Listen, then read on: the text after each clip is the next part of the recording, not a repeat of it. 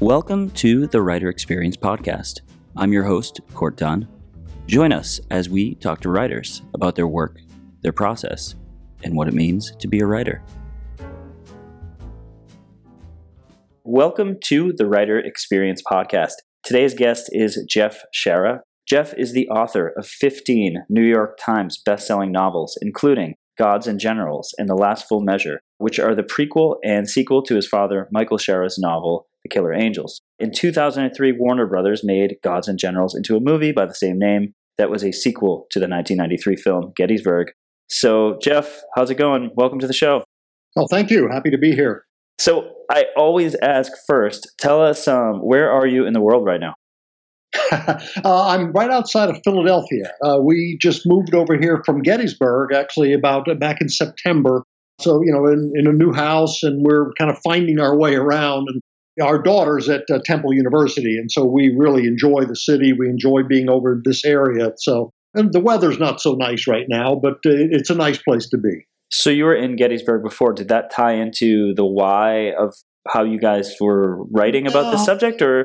No, not really. The reason I moved there is for about 25 years, I've been really good friends with a woman there who runs a local hotel where I've been staying for all these years. Oh, wow. When I would go there for book signing events and all that kind of thing. And we just became really close friends. And then about 7 years ago, we got closer. And when we got married, that's when I actually moved from Florida. And I moved up to Gettysburg, and we waited for our daughter to get out of high school, and once that happened, then we decided to move over here. So Gettysburg is it's a very special place. Right. It's my wife's hometown forever. I mean, her family goes back to the 1700s. But it is a very special place for obvious reasons. For me, it's a place that when my father went there with his family in 1964, it began his odyssey writing The Killer Angels, which changed his life, my life. And an awful lot of readers, I think, appreciate that. So it is a very special place. Now, earlier I described who you are, what you do, but my descriptions never do enough justice. Would you mind telling us in your own words who you are, what you do, and what you're working on now? Well, I write historical fiction. Typically, it's more of sort of military fiction based around American military events throughout our history, all the way back to the American Revolution, right up through the Korean War with my most recent book. I'm actually working right now going back to World War II in the Pacific. I'm working on Pearl Harbor, which is logically enough the beginning. I did a trilogy in World War II in Europe, and a lot of the Marines got mad at me and said, what about this other part of the world? So I'm going back, and I'm focusing on that right now. I would not say I write war books. I mean, that's sort of an easy description for what I do. I mean, these are novels told through the eyes of some of the most significant people in our history, and not just our history, but British history, German history. With the Civil War, you've got Yankees and rebels, you have both sides. And, then a Japanese character and then Chinese character in the Korea book. So the idea is to tell a story from both sides. And it's not just a history lesson. I don't write what you read in high school. I'm not going to bomb you with, names, dates, places, facts, and figures. I don't want to read that stuff any more than, a typical high school student does. It's the idea is to tell a good story, to find the right characters so that, as someone said, if you read one of my books, if a high school student reads one of my books, he's learning the history and he doesn't even realize he's learning the history. Right. Because if you can get into it and relate to the characters, that's important for me to tell the story in the first place. And that's my goal for the reader, is to simply give them a good story. And walk us through how you got to where you are in your career. How does one go from being an aspiring writer, per se, to becoming a 15-time New York Times bestselling author? Well, it's funny because I was never an aspiring writer. My father was a writer all his life, and when he won the Pulitzer Prize in 1975 for The Killer Angels, any writer who wins a Pulitzer Prize has the right to believe that his ship has come in. Anything he writes from now on is going to be a hit. People are going to fight over his next book. None of that happened to my father. If you think about 1975, end of the Vietnam War, nobody in this country wanted to read a book about generals, and that's what The Killer Angels is about. It's the Battle of Gettysburg. That was a bitter disappointment to my father. His career sort of fizzled from that point on. And then in 1988, he died. It was his second heart attack. He was only 59. Well, the movie Gettysburg, Ted Turner put up the money to make this movie based on my father's book 5 years after my father's death. So he didn't live to see what became this enormously successful movie, Gettysburg. And the movie made my father's book a #1 bestseller, something he didn't live to see. Well, Turner came to me and said, he wanted to make more movies. It was always with Ted. It was always about movies. And he's, wouldn't it be great to take your father's book, which is just Gettysburg, go before and after, and, so that someone else could adapt for a screenplay.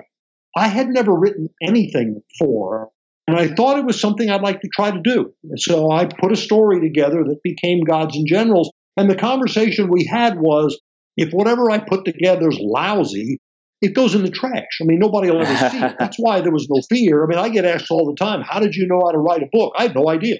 And I wasn't afraid because I assumed, there were no expectations. So the idea, I'll put a story together that someone else will adapt for a screenplay. Meanwhile, I'm the businessman in my family. I'm representing my father's estate in New York with Random House. Killer Angels is a #1 bestseller, so I'm talking to the publisher there. And I told her what I was doing, that I was working on the prequel to the Killer Angels called Gods and Generals. And she said, send us the manuscript. Okay, I sent the manuscript. The phone call I got back was, we don't care if it's a movie. We like the book. Here's a contract. That was September of 1995. That changed my whole life. Gods and Generals comes out and debuts on the bestseller list, something my father never saw in his whole career. And I was under no illusions that the great American author had arrived. I knew full well people wanted more of the Killer Angels. And I was being cut huge slack by the critics all over the country. The publisher sent me on a 59-city book signing tour. And everywhere I went, it was almost like people were rooting for this to work. And I was awestruck by the whole process, totally. Everywhere I'd go, my face would be in a newspaper or somebody'd want to interview me, radio shows. Nothing like this had ever happened to my father in his lengthy career. All of a sudden, it was happening to me. And actually, it was my mother, who has passed away a couple years ago. She actually said to me at one point, because she endured my father's 40-year career, mostly of failure, and she actually said to me one day, why is the good stuff happening to you? Right. I hadn't paid the dues. And I totally understand that, that way of thinking. But I was living a dream, and it was an extraordinary experience. The problem was that it came time to write the next book, to write The Last Full Measure, to finish the trilogy around my father's book. Now I'm scared to death because now there are expectations. And now there's an editor in New York going, how are you coming with that thing? Are you finished yet? Right, there's pressure. And The Last Full Measure comes out, hits the same way on the bestseller list, and I'm off and running with a career. And when people ask, I get a lot of emails through my website, prospective writers, people who've written some manuscripts or trying to get published, and they ask me, what can you suggest? What hints can you give? That's tough. I don't want to sound arrogant at all. But I'm not the typical case. I'm not the struggling writer who finally caught a break. I launched right into this, and my father was the struggling writer, and I got the break. And it's a sort of a unique situation. I understand that, and I'm very careful about taking credit for this because my father opened an enormous door for me that otherwise I never would have seen. And how often do people know that side of the story? Because, I had imagined that maybe, you had started writing with your father and that was kind of how it was passed down. You were an aspiring writer. So do you find that most people don't quite know that side of the story right away? Well, I think so. I've talked about it a lot when I've done appearances and so forth and on my website. But it's funny because, people have asked me exactly what you just said. Oh, well, did you help your father? Were you writing with your father? Did you want to be a writer, when your father was alive? The answer is absolutely not. Wow. And I think my father would have thought I was crazy had I wanted to be a writer. He could never, this was a first-class storyteller and a man who won a Pulitzer Prize. He could never make a living from his writing. My mother worked for the state of Florida for 37 years to pay the bills because he couldn't pay the bills with his writing. Well, If I'd ever said to him, "Hey, Dad, I think I want to, let me sit down at the typewriter. I've got an idea. I think I want to be a writer," he'd have probably knocked me off my chair, like, go get a real job. I mean, he loved writing. He was a writer from the time he was in college, but he also understood that, when he's looking at me, no, you probably should get a real job. You mentioned that the original book, The Killer Angels, you said won a Pulitzer, correct? Correct. The book came out in 1974. It won the Pulitzer in 75. And again, what I said before, every writer has the right to expect his Pulitzer Prize-winning novel is going to become a bestseller. It didn't. It never sold really well at all. In fact, copies of those early editions are worth a lot of money. They're very collectible because the publisher didn't reprint them. I mean, there just was no audience for that story about the Battle of Gettysburg. And how did it resurface later on? How did Ted Turner show interest, or how did that come about later on that kind of fueled? I credit Ken Burns. After Burns' enormous success with his Civil War project in the early 90s, the way I heard it is there was a party in honor of like a reception in honor of Ken Burns. Ted Turner was there. And Burns actually told me this himself. He went up to Ted and said, "There's a book you need to read. And there's a guy named Ron Maxwell who's out there who would option story from my father. There's a man named Ron Maxwell trying to get a movie made. You really should look into this." And that's how Ted Turner found out about The Killer Angels. Now, I've met Ken Burns on a number of occasions. He's a terrific human being beyond everything else. He actually told me that if it wasn't for The Killer Angels, he never would have done his Civil War project. That, I mean, he credits reading that book to opening his eyes to the Civil War. What an incredible compliment for my father's work. Again, something my father didn't live to see. Wow. Before we go into process, and I'm actually excited about the process because, as you mentioned, you weren't originally an aspiring writer, so definitely want to hear about your process and how you got to that point. We like to do something we call a series of seemingly random questions. Traditionally, we've done this at the very end, but I kind of like to throw it in the beginning to kind of just warm things up a little bit. Are you down to do some seemingly random questions? Seemingly random? Sure. All right. These do lean a little bit on the Gods and Generals, Gettysburg, even movie side of things. So, number one, if you could take any writer to any fast food restaurant, which writer would you choose, which restaurant, and why? Okay, you want just an impromptu quick answer. Well, okay, and I will say that the writer, and this is going to be sort of a surprising answer, the writer's Benjamin Franklin. Of all the characters, I have used him in 2 books from his written in his head, through his point of view, put words in his mouth. And in my research, I love this man. He is a fabulous character, and he's maybe the greatest American who ever lived for a variety of reasons. Put Abraham Lincoln in there, too. As far as the restaurant, he would want something French. Oh, wow. Because he loved the French, and, his time in Paris changed history. So I would take him to the finest French restaurant I could find, and hope it did him justice. All right, question number 2. Your novel, Gods and Generals, was made into a movie, as we mentioned.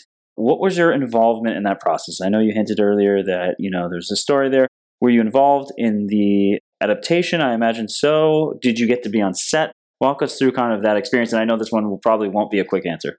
I have to be careful about what I say about this. And based on what I briefly mentioned this earlier, I was on the set. I'm actually in the movie. I'm actually in a scene. They asked me, it's one of these perks they throw, out. What scene would you like to be in? And you stand in the background and don't do anything and don't mess anything up, And I said, well, what scene is Ted Turner in? Because I knew that's the only scene in the movie they can't cut because Ted put up all the money. So I'm in this scene. I was to ask if I had any involvement in the process. The answer to that is a surprise to a lot of people. A lot of people assume logically that I participated in the writing of the script, that I'm adapting my book for a screenplay, that I would have some role in that. I had absolutely no role in that. Oh, wow. I was there during the casting in New York. There was a casting call for actors, a lot of Broadway kind of people, Frankie Faison, who the African-American character in the movie plays Stonewall Jackson's cook. He's a great actor. He's been around forever. And I got to meet him, which was very nice. So I'm sitting there and I'm watching all these people come in and audition for minor roles in the film. And I heard mistakes. I heard some pronunciations of some of the names wrong.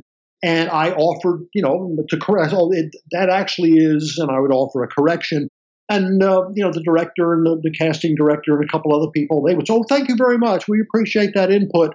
And then they absolutely ignored everything I told them. And I found out that in Hollywood, when you're talking about a director and screenwriter who's the same man, when they are doing their thing, it's their idea. And it's not you. I mean, it's obviously the movie is based on the novel by Jeff Shara. And it says that right up front. But the notion that you are automatically a part of the next process is simple. Unless you're Stephen King or J.K. Rowling, that's just not true. And I did not know that going into this. And when I saw the uncut 6-hour, uncut, rough cut version of the movie, I was in a screening room in Hollywood with about half a dozen people. When I saw this, it should have been the happiest day of my life. Here's my movie on the screen. And there were scenes that made me squirm in my chair. And I mean, I was stunned. The one thing I have to go back to, Gettysburg, based on my father's The Killer Angels. If you read The Killer Angels and watch Gettysburg, the movie is 90% of the book. It's amazing. Oh, wow. Now, that almost never happens. When you look at Gods and Generals, you read my book, see the film, the movie's about 15% of my book. That was a shock. Whole long stretches of scenes that I didn't write, had nothing to do with my book, and then big chunks of the book that were simply left out of the movie. And I mean, again, it's a process. I mean, you buy your ticket, you take your chances. I mean, it's difficult for me to gripe about this because I know there are writers out there who would cut off an arm to have a movie made out of their book. I get that. And, and I'm forever grateful that people have approached me and said, oh, I love the movie. Well, that's very nice. But I've had a whole lot of other people who've come to me and said, how could you let them butcher your book like that? I mean, I've heard that a lot. Wow. When you sign the paper, you sign away that control. And I think that's what a lot of people do. And again, unless you're Stephen King or J.K. Rowling or John Grisham, other than that, that's about it. And you just don't have any control. Building on the movie side of things, 2 different actors played General Robert E. Lee in Gettysburg and Gods and Generals, Martin Sheen and Robert Duvall, respectively. Is there one actor whose depiction of the character felt closer to what was written in their respective books? Well, that's a really good question. Sheen, I mean, I will give Sheen 100% credit. He came into the movie. The first movie, Gettysburg, was supposed to have been Robert Duvall from the beginning. But he had just done Lonesome Dove, and the way I heard it, he was exhausted. And he begged off, literally with about 3 weeks to go before they started filming. Well, Sheen came in at the last minute. He didn't know how to ride a horse. They had to teach him how to ride a horse. And from that point of view, realizing what he took on, he did a magnificent job. I've heard complaints. I've heard people say, oh, he played Lee in this way, that way, and people have gripes. You're never going to please everybody. I mean, I understand that. But I give Sheen 100% credit for what he accomplished because this was not a role that he was probably ever, in his mind, that he was ever destined to play. Now, Duvall, on the other hand, I mean, I think he's related to Robert E. Lee. He lives in Virginia, and certainly his portrayal of Lee was spot on, and the reenactors loved him. It would have been interesting had Duvall played the role in the film Gettysburg as he was originally, scheduled to do. We'll never know, of course. But I'm sort of loath to compare one to the other, to rate who did the better job, because under the circumstances, Sheen had a big chunk of that movie, whereas Duvall, he's a minor player in Gods and Generals. Robert E. Lee is not the major character that he was in my book. It's mostly Stonewall Jackson and Joshua Chamberlain, which are, also major characters in my book. But there's also Hancock and Lee, Winfield Hancock and Robert E. Lee, neither one of which are major figures in the movie. Well, that's, for the actors, I think that was a big disappointment. But no, I mean, both men are extreme professionals. Both men are terrific actors. And I don't think either one of them deserves any criticism. Last movie-related question, and my own father has asked me this many, many times. Will we ever see a movie adaptation of The Last Full Measure? Doubtful. And the reason is very, very simple. Ted Turner said he actually said this to me, during the production of Gods and Generals, all he wanted that movie to do was break even. If the movie would break even, he would make the third film. He would make The Last Full Measure. The problem is, as I understand the numbers, Ted Turner lost about $30 million on Gods and Generals. It did not do anything at the box office, and then some of it was salvaged by DVD sales and all that. But the movie was, from Hollywood's point of view, a bomb. Therefore, Ted dropped the option to Last Full Measure, and he backed away. And so far, that's the end of it. Unfortunately, in Hollywood, these two films now have the sort of nickname on them as Ted's Boutique Films, and nobody will touch them. Nobody will touch the third film. Plus, these days, you're looking at a budget. Gods and Generals cost $60 million to make. You're looking now at a budget, at least that, and maybe up to $100 million. That's a big ticket for a very unproven track record on the series. So I really don't think that it's going to be made. I mean, I hear that question probably once a week. And I give the same answer. I'm sorry. There are a lot of people rooting for it. I don't think it's going to happen. If they were going to make it, you said that Gods and Generals didn't kind of do as well as they wanted. Is there something that you think would help if they made this into a movie to make it a little bit more profitable in the box office? Is it casting? Is it telling the story differently? Well, interestingly, the casting would be radically different because everybody from the first two movies are too old. I mean, I have to say, the one conversation I had with Jeff Daniels, who plays Joshua Chamberlain, he was really disappointed that Last Full Measure wasn't made because Chamberlain's role at Appomattox was a huge piece of history, and what a great role for an actor. Jeff Daniels was really looking forward to that. Now he can't do it, and now he's too old to do it, and so it would be a bunch of 25, 30-year-old actors now instead of Duvall and Chamberlain, which is really a shame. But it would have to start from scratch. And I think the mistake that was made with Gods and Generals, one of the mistakes, is it should have been a miniseries. It should have been like an 8-hour miniseries, stretched out over a number of days. And I think the same thing should be done with Last Full Measure. You can't chop it, and which is what they tried to do with disastrous results. You need to tell the whole story with the characters. The only way to do that is to do it as a miniseries. Well, especially in today's world with serialized content, Netflix, Hulu, all that, exactly. Maybe that's the perfect, platform for it. So maybe we will see it. Maybe. Fingers crossed. Last question of the seemingly random questions. They were not very random, though. They were very catered to you. What's something people get wrong about writers? Boy, that's a tough one because people. Again, one of the things we've already talked about is that people get wrong about me is that I started out as a struggling writer, or that I helped my father helped me, or I helped my father. I mean, none of that ever happened. Writers in general, I think maybe it's that there's a certain people want to believe there's a romance to it, that somehow being a writer, the idea of the guy in the corduroy sport jacket with the patches on his elbows and smoking a pipe, that somehow that's what a writer should be.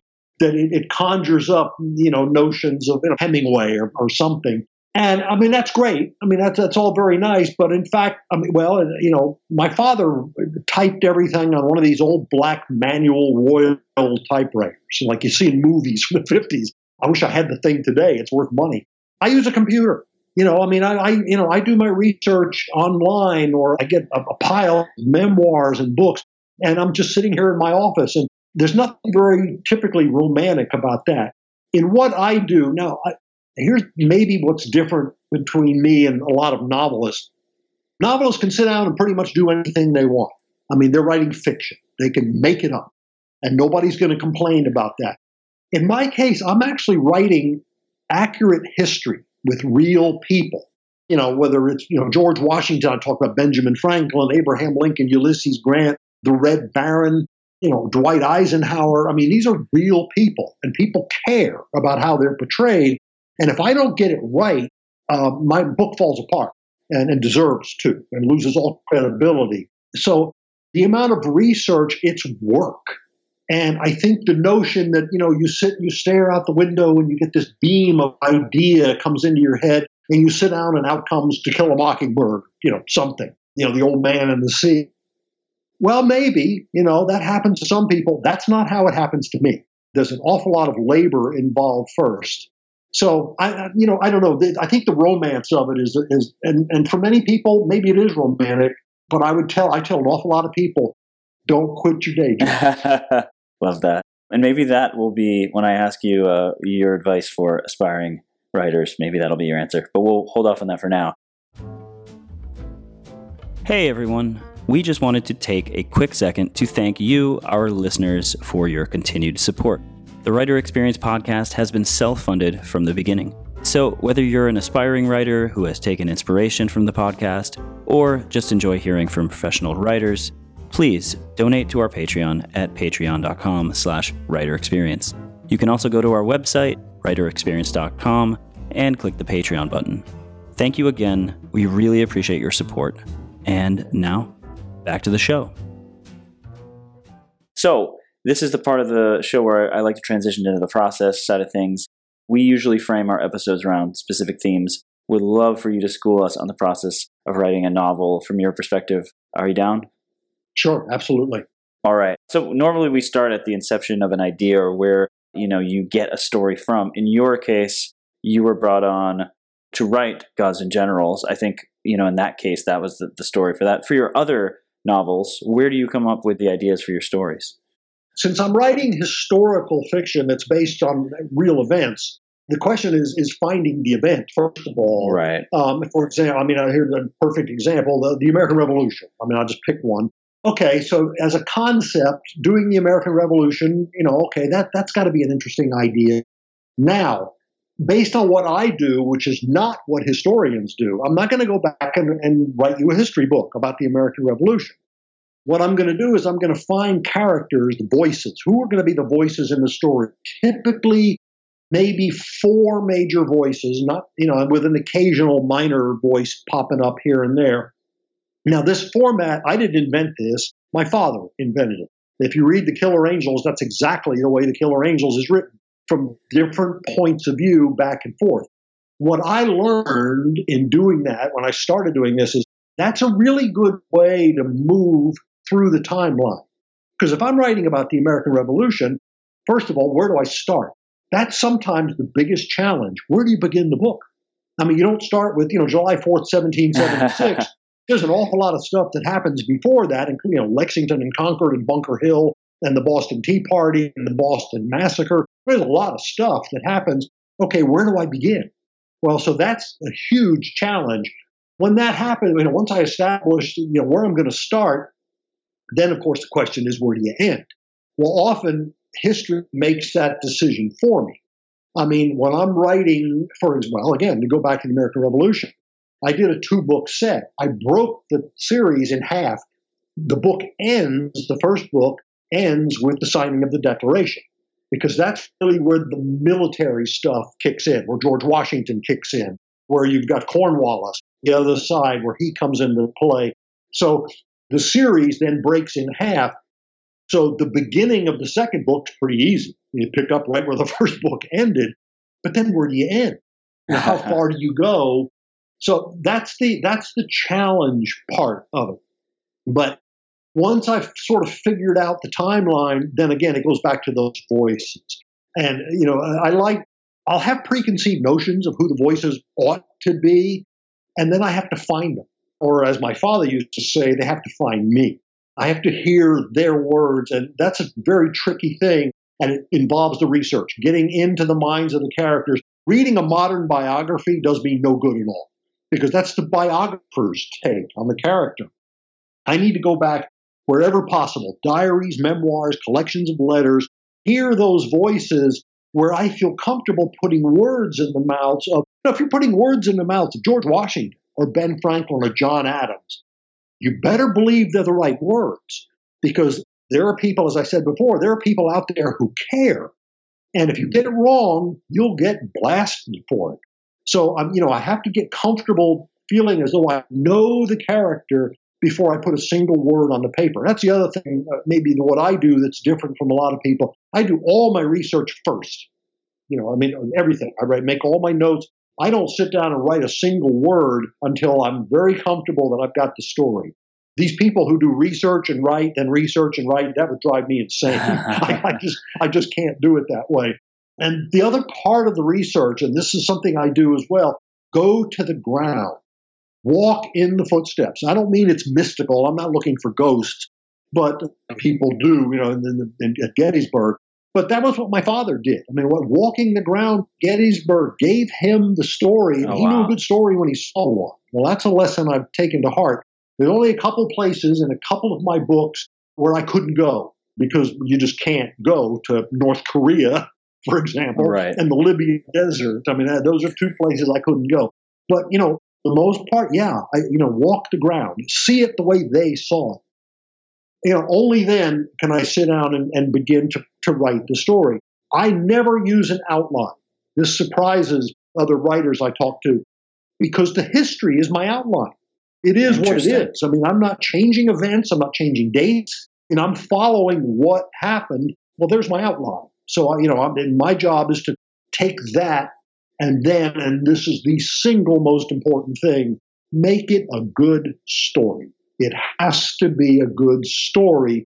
You can't count on the history being interesting all by itself. It is sometimes, but it's my job. And again, not by fudging or embellishing or exaggerating, but just find the right people so that I can give you this story in a way that you'll find entertaining. That's the challenge. And you said you don't use an outline. You use history as an outline, but you must, since you are writing this for a certain number of pages per se, or you want this to be a novel, and you want that story to be evenly distributed, so to speak, across the story. And I'm assuming you are working with story arcs, even though it is based on real history. How do you plot those things out in your mind, even if you don't have an outline? It's funny. I've been asked that before, and I've had to really think about that because in my head, when I'm working, none of it seems to work like that in my head. When I sit down and write, and I know this sounds weird, but when I sit down and write, I feel like I'm not writing it. It's coming through me. And again, I'm not a mystic. I'm not somebody out there looking for ghosts. But very often I feel like, the story's being told behind me, and it's just coming through my hands.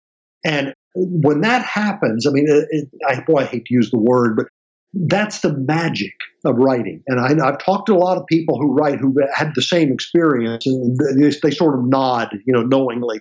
I'll be writing, and all of a sudden, 8 pages are done, and I'm not even aware time has passed. When that happens, it's miraculous, and of course, it's also enormous fun when that happens.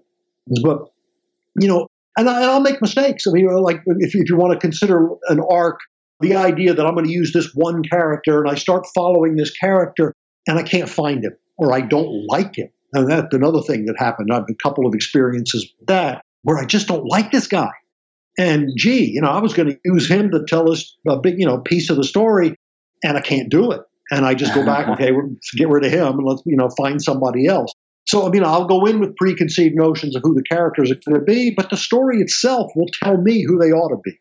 And, I like that because it's like a fluid relationship between me and the story. I'm not just making it all up and the story's going to obey the way I want it to go. Sometimes it takes me in a direction I didn't expect. How do you know when to start a chapter, end a chapter, compartmentalize those pieces? Starting the chapter, as I said, starting the book, the hardest single thing is page 1, at first sentence. And, once that happens, and what typically will happen, and I'm so thankful for this, if you can get that page written, get that page 1 written, page 2 is a whole lot easier. And then page 3, and all of a sudden it's page 12. It's getting over that first hump. Sometimes I'll be wrong. I'll start where I think it ought to start, and then I realize, nope, that doesn't work. Go back and I throw 5 pages away and I start over again because I just don't like I don't like it beginning there. It needs to begin here. And, it'll take a couple of times. But again, once the flow starts, then it's fun. Ending can be a different kind of challenge. Again, because I'm working with history, that makes it a lot easier. I mean, when the event ends, it's sort of, when World War II ends, there's my book on the Pacific ends. But how to end it? Because I want this story to end in a way that affects you. That, and because it needs to affect me first. So I get emotional. I mean, sometimes one of the other things that makes me emotional, and this is maybe one of your story arc things, the death of a character. I mean, again, these are real people. They die. Erwin Rommel, the Desert Fox in World War, my second book on World War II in Europe about Normandy, when he dies toward the end of that book, I was emotional. And then I've had people write me and say, gee, I didn't want to like Rommel, but I cried when he died. Wow. I mean, that's fabulous when that happens. So it's all, I mean, I'm not sure if I'm making any sense at all. It's all very complicated, but, I thoroughly enjoy it when it works. And I've been very fortunate in my career that most of the time for me, it has worked. You mentioned mistakes and revisions. How many passes do you go through before you get to that kind of finished novel? Do you do kind of a rough and go back and kind of clean it up? Or are you more like, it's pretty close the first time around? My editor credits me with inventing this particular technique. When I one thing I do not do is send them chapters along as I write them. What's the best case scenario? My editor calls, gee, that's great. Chapter 5 is great. I can't wait to see chapter 6. Well, okay, that's fine, but that really doesn't help. If he writes back and says, gee, chapter 5 is awful, then that just crushes my confidence. Right. So I've established this from the very beginning. I will send you the manuscript when I'm finished, and it'll be clean. And I'll, because that's the advantage of having a computer. I have a copy, the original copy of my father's of The Killer Angels, the original manuscript. It's a disaster. I mean, because he was scratching out paragraphs and writing things in the margins. He didn't have a computer back then. There was no cut and paste. I mean, it's kind of funny to see that. But I turn in a clean manuscript. Then my editor takes a week. I take a week. We both each read it. We make notes. Then I go to New York. We sit down face to face and go a page at a time. Actually, I have a new editor. She will turn the page. I'll turn the page. Page 2, page 3, and we'll make the changes. And at the end of that process, which is grueling, and takes about 2 to 3 days, then I go to the hotel in New York and sit there with a flash drive and do the rewrites. And in a week, we're finished. And that is, compared to my father's experiences where you send the manuscript to New York, you wait 3 months to get it back. You do the rewrites, you send it back, 3 more months go by. I'm on a timetable where I'm producing a book every 2 years. And it's taking me a year to write the book. We don't have the luxury of taking 6 months to edit it. So, I've sort of established this as a process, and it works. And because I get along famously with my editors, which is something else my father didn't do. He was always fighting with his editor. No, I get along wonderfully. So we work together on this. It's a joint project, and it works. And it seems to work pretty well. You mentioned your editor. I was hoping to ask you about, your relationship with your editor. At what point publishers get involved? Are they kind of commissioning a work, so to speak, in the early phases, and then you're kind of sending it back to them? Do you have an agent that's involved? Obviously, for aspiring writers, there's the whole process of having to find an agent, I imagine. Was that fairly easy for you, given what happened with Gods and Generals? I am a very, very tiny minority. I have never used a literary agent. Oh, wow. Going back to the story I told about how I was handling my father's estate, and Killer Angels was a #1 bestseller, and so that's how I had my foot in the door with Random House. Well, when I sat down to start talking with them, why did I need an agent? I've been the businessman my whole life, and I used to own my own business. So publishing contracts are pretty straightforward. Like 9 pages, and there's nothing in there that's going to grab you if you're not careful. It is pretty straightforward. So I've negotiated all my contracts through my whole career. I've never used an agent. I've had agents call my editor and say, "Hey, I want to be his agent." My editor laughs at him and says, "Thanks, but I think he's doing okay." Well, I realize that makes me virtually unique. And the first piece of advice I give any prospective writer is get an agent. Find an agent, because that's essential these days. I know of no publisher in New York who accepts manuscripts that don't first come through the hands of a publishing agent. There may be some, but I don't know of any. Now, that being said, in Hollywood, it's a whole different animal. My contract, publishing contract's about 9 pages. My contract with Turner for Gods and Generals was about the size of the New York telephone book. That's not an exaggeration. If you don't have an agent, you're going to have a problem, and I did. I was woefully underrepresented. Live and learn. I know that now. I was cocky enough to think, I can figure this out. No, I really couldn't. And that's a whole different world out there. You need an agent, you need a lawyer, all that stuff. But in publishing, a literary agent's essential. Making a deal is not that complicated, and the agent knows how to do that. So, that's really the best answer I can give you to that. What's your relationship with the editor? Are you always working with the same publishing company?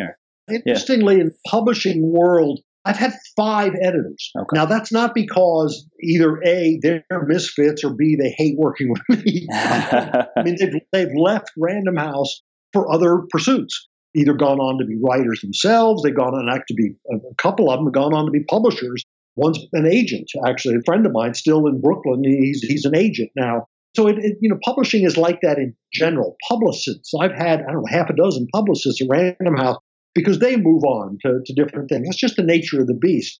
My relationship with the publisher at Random House is mostly when it comes to contracts. We negotiate a 2-book deal, a 3-book deal, whatever the next deal is going to be.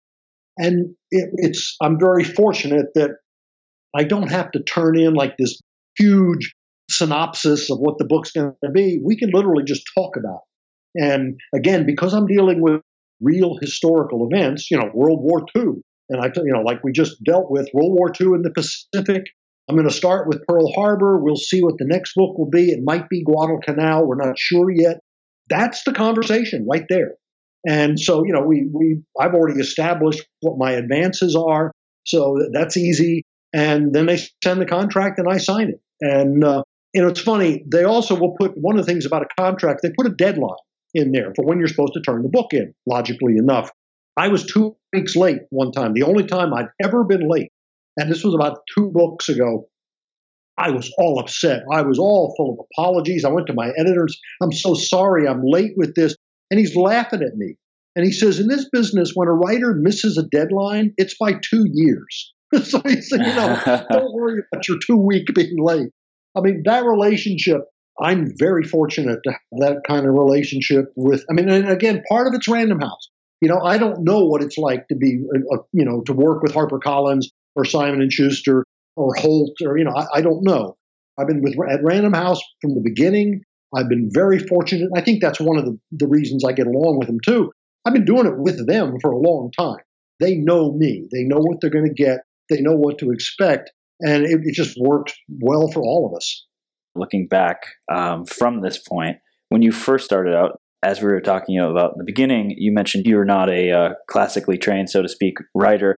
How did you dive in and learn all these things you've been telling us about today? Did you just try it and learn and fail and keep adapting, or what was going through your head at that time? When I started working on Gods and Generals, my first effort at doing this, first thing I did is I went back and read The Killer Angels. My job with doing Gods and Generals was to write the prequel. Well, the easy part of that is I know exactly where Gods and Generals is going to end. It's going to end exactly where The Killer Angels begins. Well, that makes it pretty simple to end the book. But then the next question, and we've already talked about this, where do you start? I go back to 1858. Prior to the Civil War. Who are the characters going to be? Well, I had my father's blueprint for the format, going back and forth from the different points of view, moving through the timeline that way. So I had that as a format. But the characters, one of the major problems right off the bat, one of my father's key characters is James Longstreet.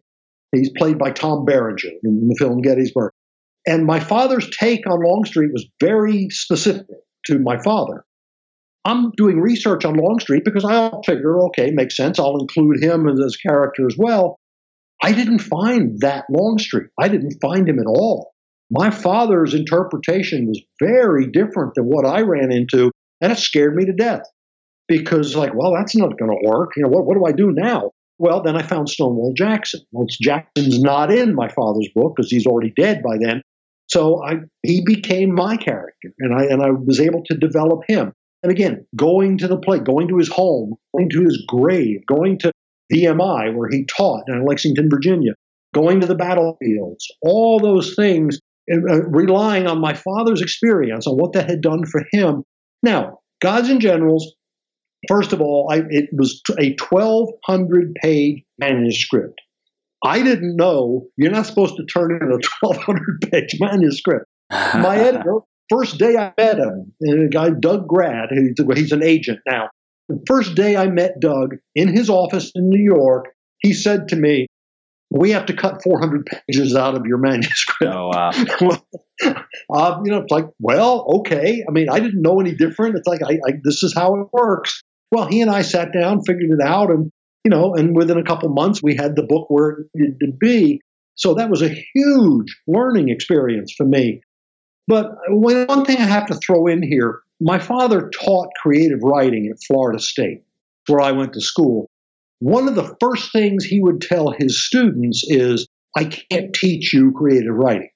If you get an A in this class, it doesn't mean you're going to go out and be a published author. So I think when people ask me, how did you know how to write? I had no idea.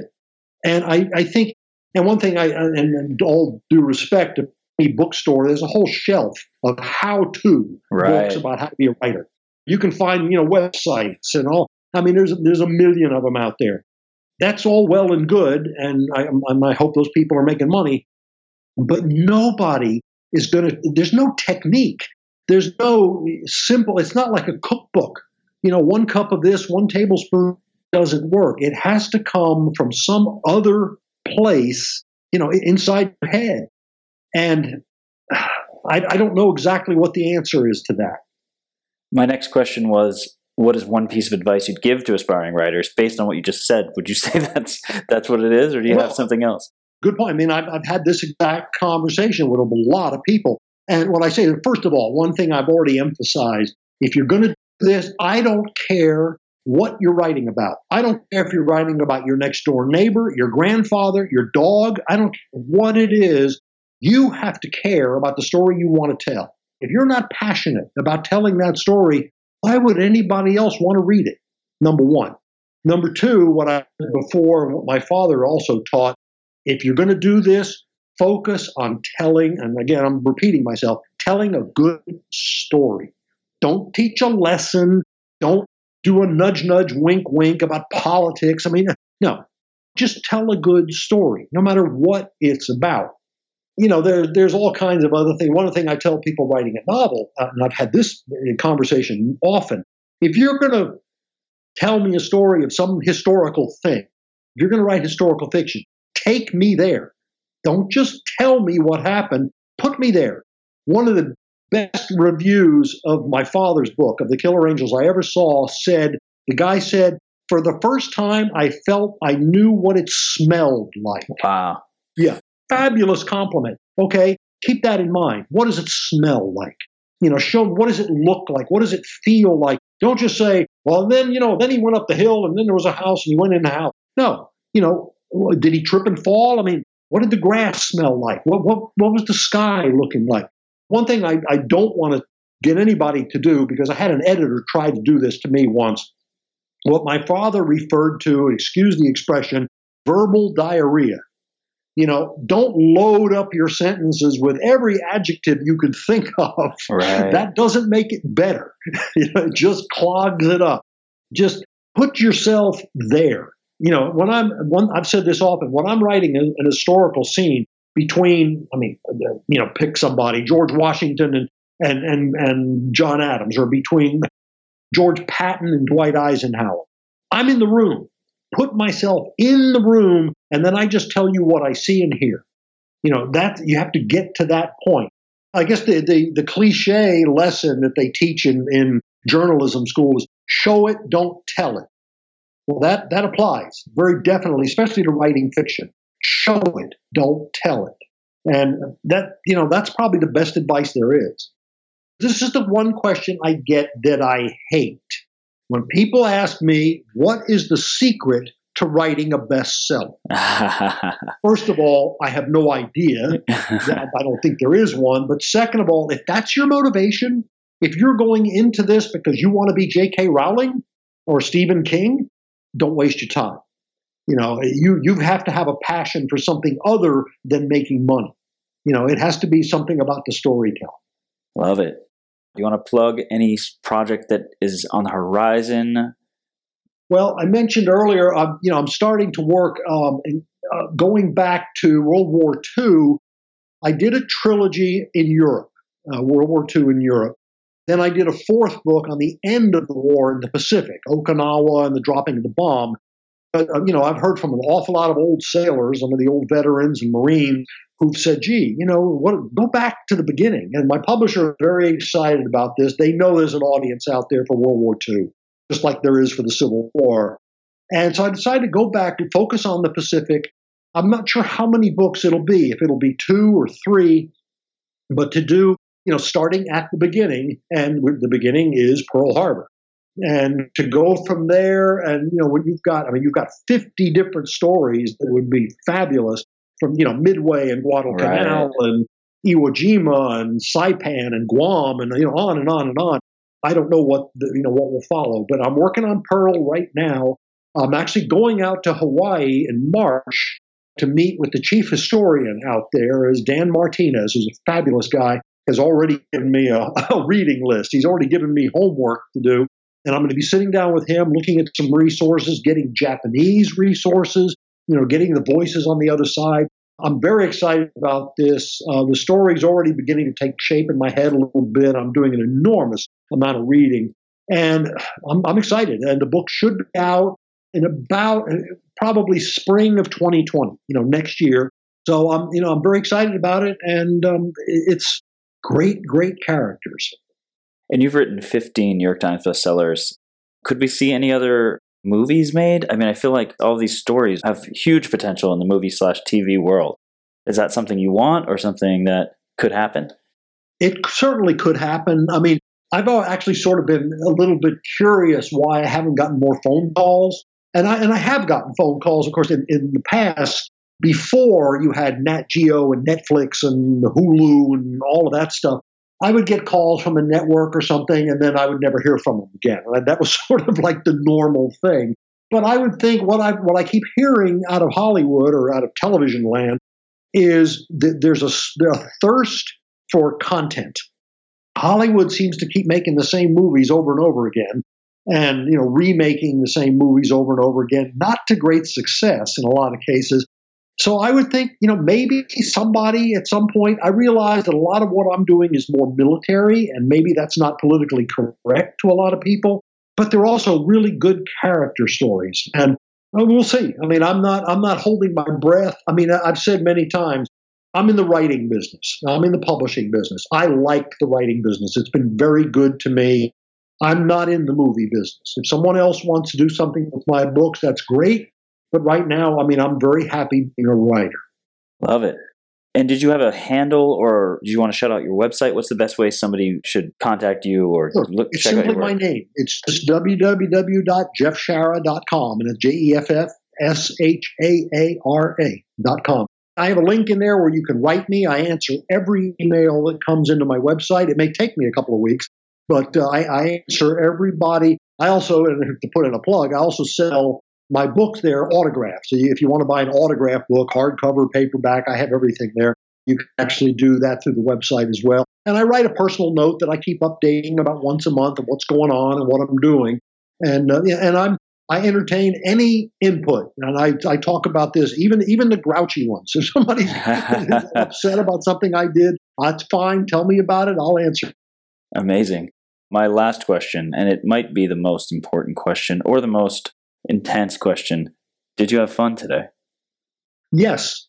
I hope it shows. I mean, I don't give one word answers to interviews. I mean, I enjoy talking about this stuff, and I know how fortunate I am. I hope no one believes that I'm cocky and arrogant about what I do. I know that I am extremely fortunate to be doing what I'm doing and to have had the success I've had, especially coming from a father who did not. And spent 40 years of his life as a writer and won a Pulitzer Prize and died believing he was a failure.